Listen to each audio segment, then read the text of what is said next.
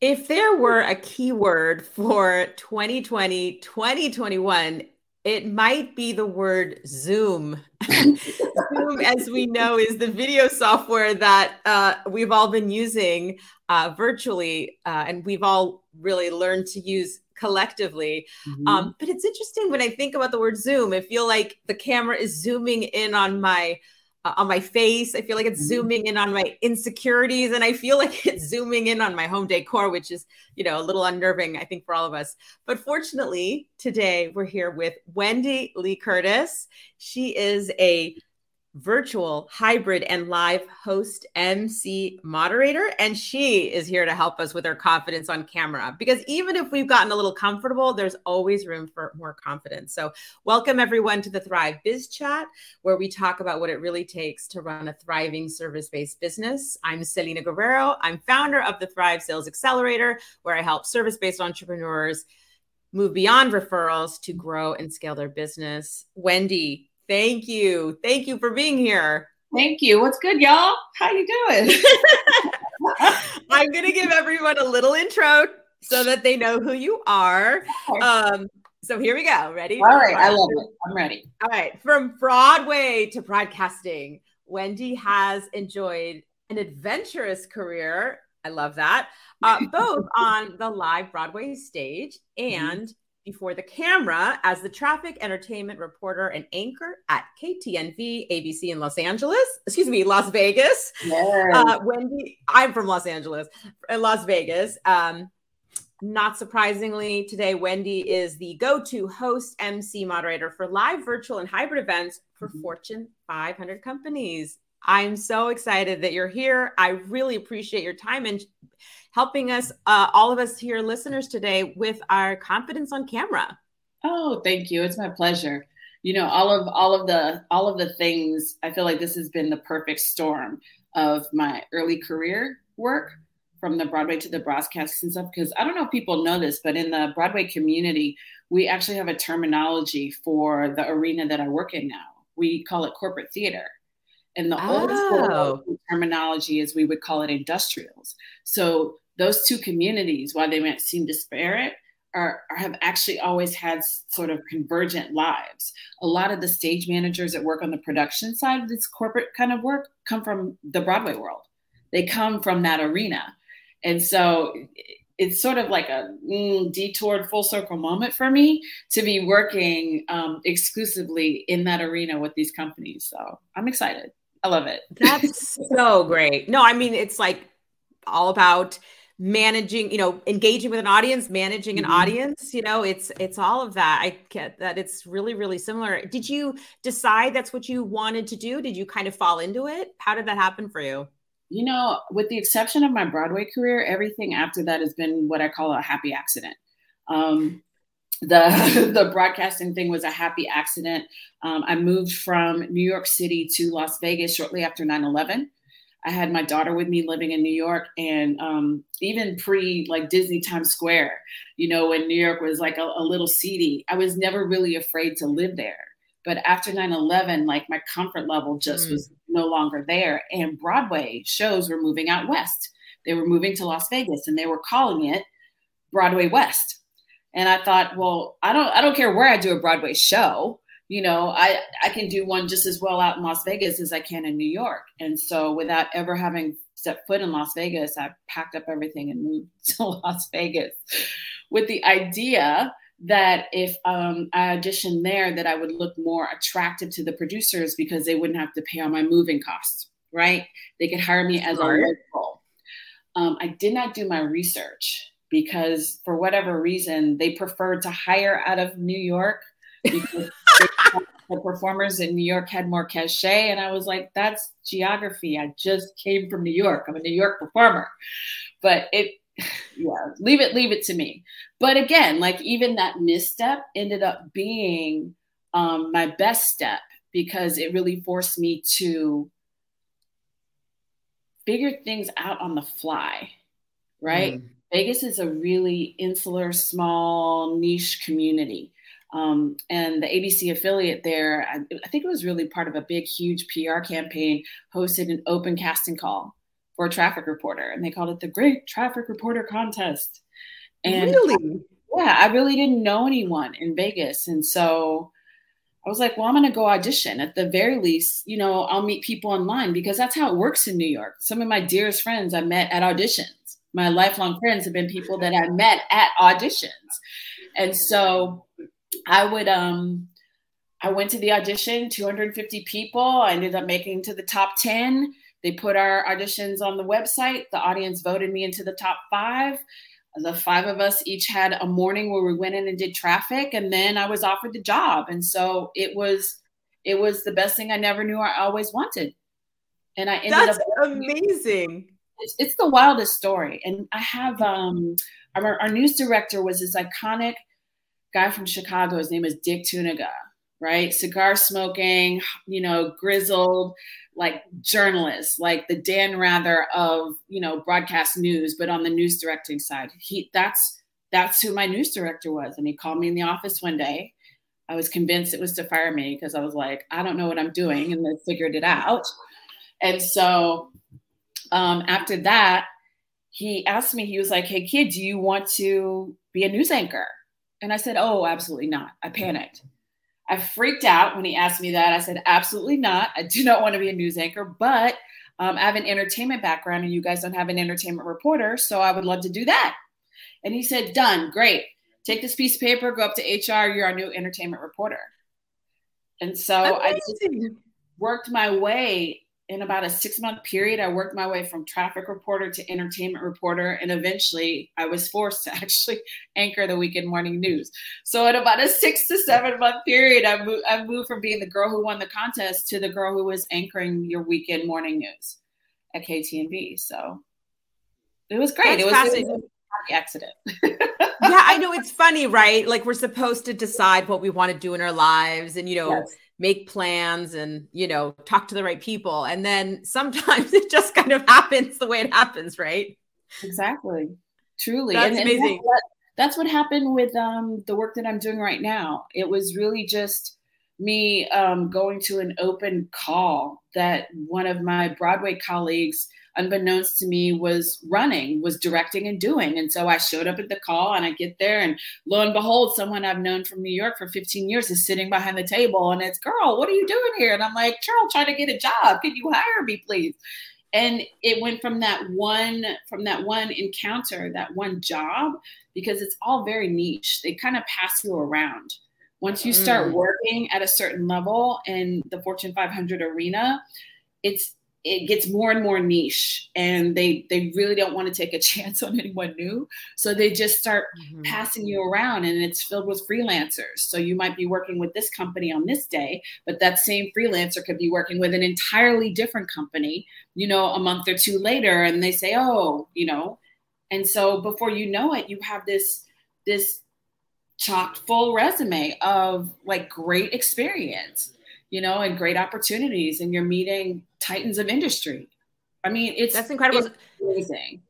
Are you doing is that like internal meeting, like internal conferences, or like big, like a public or private? I imagine they're sort of internal, external. Sorry. I imagine they're kind of both, right? So I have to sign an NDA for everything that I do. So it all feels okay. But it's a mix. Sometimes they're summits, sometimes they're conferences that are over a series of days or weeks, but almost always the information being shared is proprietary. And so typically when I'm on screen, particularly during this stretch of the pandemic, it's me, the CEO, and I don't know, 5 or 6 members of the C-suite. And so we're, you know, as the face of the event, you're really like the conductor on the train, and you're really just there sort of managing everyone's expectations, keeping the energy level and the engagement there so that everyone stays connected to what's being shared, because it's almost always new content. It's something new that's happening with the company. It's something new that's being shared, some sort of revelatory information that everyone can benefit from. And just keeping the continuity of the event from A to Z, from the opening moment of the event until the sign-off moment of the event. So I love it. Well, I love that as a little jumping off point, because as you're talking, you're saying you're going in, you're, from point A to point B, like facilitating. And I think so like, I actually think, especially because I'm really into the sales aspect, right, of being on camera and those kinds of conversations. But for anybody who's really running a business, we used to be on phone calls where we weren't seen or we were in person. So maybe we could talk a little bit about how do we make this transition? I mean, so many of it, we've all been doing it for so long. So I want to make sure that we're kind of meeting people when this conversation we're about to have, like meeting them where they're at, which is we all have a little bit of experience. But I like this idea of, maybe taking, and tell me how you feel about this, but like taking initiative, right, on camera. How do we make sure that we're not just sitting back and kind of dialed down, but really engaging with people on camera? Or is that maybe, where should we start the conversation? So I will say this, and I might get some pushback. I actually think that our comfort level on camera can vary wildly generationally. So millennials to Gen Z seem to have much more comfort on camera, but to their credit, they've had a lot more FaceTime with camera work, from the selfies to the videos. They just have their comfort level is higher, and they seem to be able to get it faster. The interesting thing about the camera is it's an equalizer. And what do I mean by that? I've seen CEOs, titans of industry, who I am sure are total badasses when they speak live on stage, who are just low-key a mess on camera. There is something about this little thing right here that shuts them down. In part, I think it's because it's like staring into a mirror for a really long time. We live in a society that's pretty fixated on physical appearance, and to have to stare at yourself on camera invites critique that I don't know that people want to spend a lot of time doing. How many times have we heard a recording of our voice and said to ourselves, oh my God, is that what I sound like? How can people listen to me? You know what I mean? Like it really does elevate that inner critic. Yeah. To an entirely different level. And so I get it. I think it's the most natural thing in the world to feel uncomfortable on camera.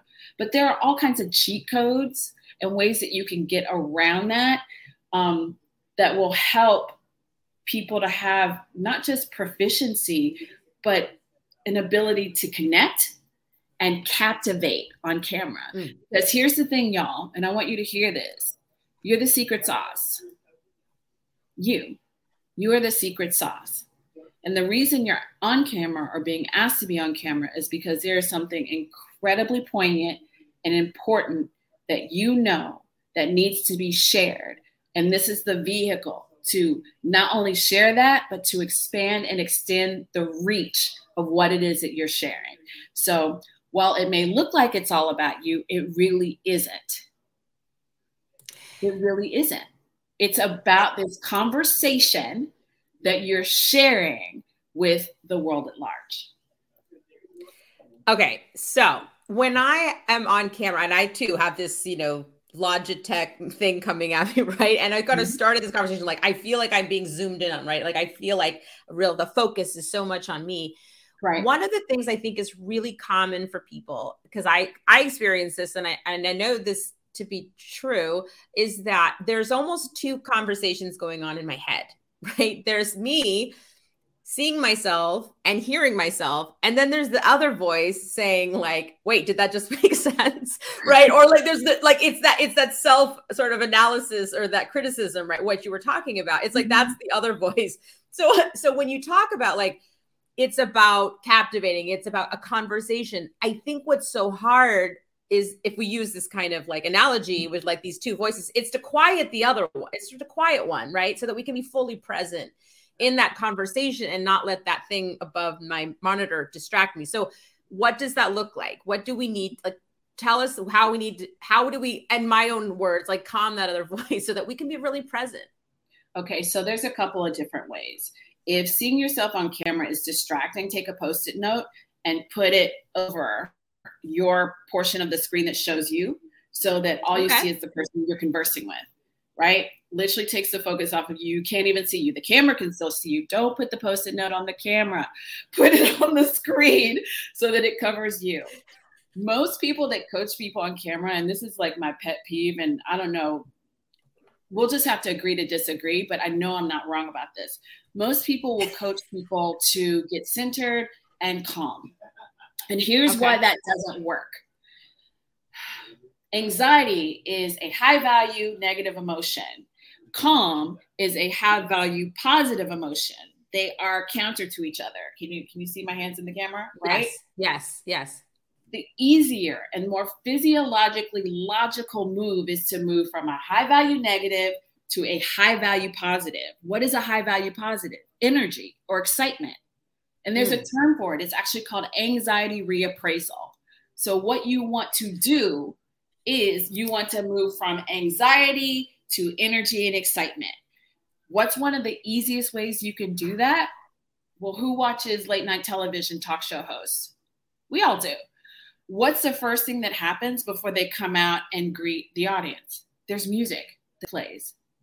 Whatever makes you feel like, excuse my French, that bitch. Whatever music gets you hyped, makes you feel like I'm about to set it off, turn that on and play it right up until you unmute your mic. Physiologically, that actually has an impact on us because we're human beings, right? It's like Pavlov's dog. It's not something we can even think about. Like, it just happens, right? And you play that music. Now your mic is on mute. Did everybody get that? Camera is on, mic is on mute. And that music that makes you feel like labomb.com is playing in the background. So think of it as like a surfer, right? A surfer is out in the middle of the ocean on their board, waiting for the right wave to catch that right wave and let it bring them to shore. That's what the music can do for you. Let it do the heavy lifting. Let it do the heavy lifting. So as the music crescendos, you're being introduced, it's time for you to speak. Turn off the music, turn on your mic. Hey, y'all, what's good? Physiologically, you're there. You're now moving from anxiety into energy and excitement. So that's one of the like super easy cheat codes that I give people. That's a really fantastic tip because I think it's like there's like a flow, right? Like I don't feel like myself. I feel stuck. And so I can see like if I'm tense and I just kind of like calm myself down. By the time I get on camera, I'm like not that engaging, right? But like I was tense and then I just kind of get some energy and flow. I feel more myself, right? I mean, not everybody's high energy, but it kind of gets that, right? Everybody gets to choose their own music and they kind of what's going to make me feel relaxed and present. And I love this idea of physiological because I do honestly feel like when and I've been doing this, these interviews in particular, like for about 6 months, it's like, it still freaks me out. I'm like, oh, my face gets this weird thing going on. Right. So I appreciate this kind of just like loosen up. And I love it. And I think this idea of music is great. Thank you. It's an easy cheat code to use and to get yourself in the right space, because really one of the keys to authenticity on camera is energy. And that can be translated in any number of ways, right? It can be an effusive external energy that everyone can clock, see, and feel, or it can be an internalized energy and effervescence that shows up as poise and power and connectivity. And you get to decide. You get to decide on that Post-it note that you've got on the screen covering your portion of it. You can throw a few bullet points up there so you're not searching for words. Like if there are certain words that are key to what it is that you want to say, you put those words up there so that you can be present to what's being said and what you're hearing. Okay, so I think my question is, around this like term of Zoom fatigue. So if I always do you feel like, do you suggest that in order to have more effective conversations and, whatever that looks like for you on camera, do you physically need to have more energy because it's exhausting, right? Like do you think that I can't just behave the same that I would be on a call or in person and video, that those actually require different approaches. Although I suppose even if I'm on the call or if I'm in person, my energy is different anyway. But I think there's something a little stressful about feeling like you have to turn up the energy. Can you just speak to that a little bit? So it's not something you put on. It's something that you bring forth. Okay. And that's a key differentiator, right? So I'm not talking about some sort of posed fake energy. I'm talking about finding resonance, internal resonance, using something external so that it activates you internally, and then it shows up here on the screen, and it comes forth like a light, right? It comes forth like a light through you. I don't think that for me, authenticity is the number one thing. That is the key to keeping the connection and keeping the audience captivated. People can read bullshit a million miles away. If the way your authenticity shows up is, I don't know, dry hubris, then that's the right take for you on camera. If you are naturally effervescent and bubbly, but you feel some kind of way about the way you look on camera, we address that part of it. And then you show up as that person, naturally ebullient and effervescent. It's all about authenticity. Authenticity so we connect so we can captivate. And when I'm more authentic, when I feel like myself, I'm not exhausted. I feel perfectly fine. It's with ease, and that's really the whole point of it. Some of those things preliminarily so that you can be present and at ease during the key time that you're in front of the camera. It's prep work. So I don't know, I've said to people before, if you really, really don't like the way you look on camera, hire makeup artists that day. Dead ass. Get your hair done that day, or hire a glam squad. If what you're doing is merits, you know what I mean? If you really want to shine and you don't want to have to be distracted by or worry about those things, I don't know, depending on where you live, you could probably get someone to come to your home and do all of those things for under $300. And last I checked, it was a write-off. I don't know, things change a lot in this world, so that could change. But it's still, the value add of that is incalculable, because suddenly you're not obsessing over your hair. You're not obsessing over your makeup. You're not obsessing over how you look, and you can stay connected to what it is that you're there to share. Yeah, I think that's fair. I've helped people with getting prepared for sales conversations, right? And they're very nervous. And it's interesting because I'm going to think about that music advice, because I do kind of say, like, take a minute to yourself. Mm-hmm. Interestingly, it may be music is maybe the right lever instead, right? Mm-hmm. But because they're just anxious, right? And they're worried. They're like, oh, is this person going to hire me or not? And so, sorry, I kind of lost track of what what we were talking about. But just as, I think that I think hire, like I say, or like getting your head, like, I think it's okay to put in a little extra effort to put yourself in a position of success, of feeling successful, 100%. Of feeling, right? And then sort of like, people think, I should just come on the call. I'm like, no, it's okay to prepare. It's okay to like have your notes in front of you. It's okay to rehearse a little bit of the ask. It's okay. Like, adding something that, and I think, hiring somebody to make sure that you have, clothes or whatever. I mean, I know that might seem superficial to some, but I'm in agreement with that. I think that like, for example, if you were working one company that was corporate and then you went to a startup, like, you're going to get a different outfit. Like, you want to present yourself in a way that's authentic, but still is having you feel like you don't want to go to a startup, like in a 3-piece suit, right? Like, you're not going to feel comfortable. So like figuring out what can you practically do to, I don't know, feel comfortable. I don't know. Do you feel like people push back on that idea? Is that asking too much, because that's kind of counterintuitive to being authentic? Not necessarily, because there's, I don't know, there might be 4 or 5 Wendy's. There's like high glam opening night Wendy. There's, live virtual event Wendy. There's mom Wendy.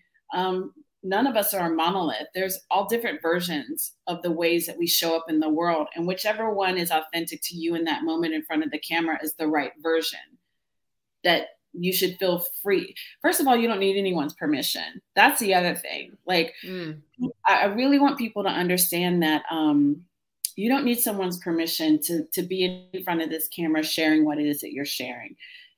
We all have something of value to say and add to this world. So disabuse yourself of the idea that you have to have permission to speak with authority about anything ever. If you decide that you want to be in front of the camera sharing your point of view, that is absolutely, you're right. And you should move forward with that. The other thing I would say is, it was on the tip of my tongue and I just lost it. This 52-year-old brain of mine, like I have to key it in, otherwise it goes someplace, I know what it is. I think people feel this crazy pressure to fill every single second on camera with speech. Say what you're going to say and let it land. You may know what it is that you're saying because you've said it a million times. But remember, whoever's on the other side of that camera is hearing this for the first time. You don't have to fill every single second that you're on camera with dialogue. Say what it is that you want to say and let it land. Give people an opportunity to take in, accept, realize what it is that you're saying, and then move on. I think that's the other thing. People become really uncomfortable with any sort of silence when they're in front of the camera, but it's absolutely crucial if you want people to come away with a real understanding with what it is that you're there to share. So let it land. Be comfortable with silences. Yeah, I think that's really interesting.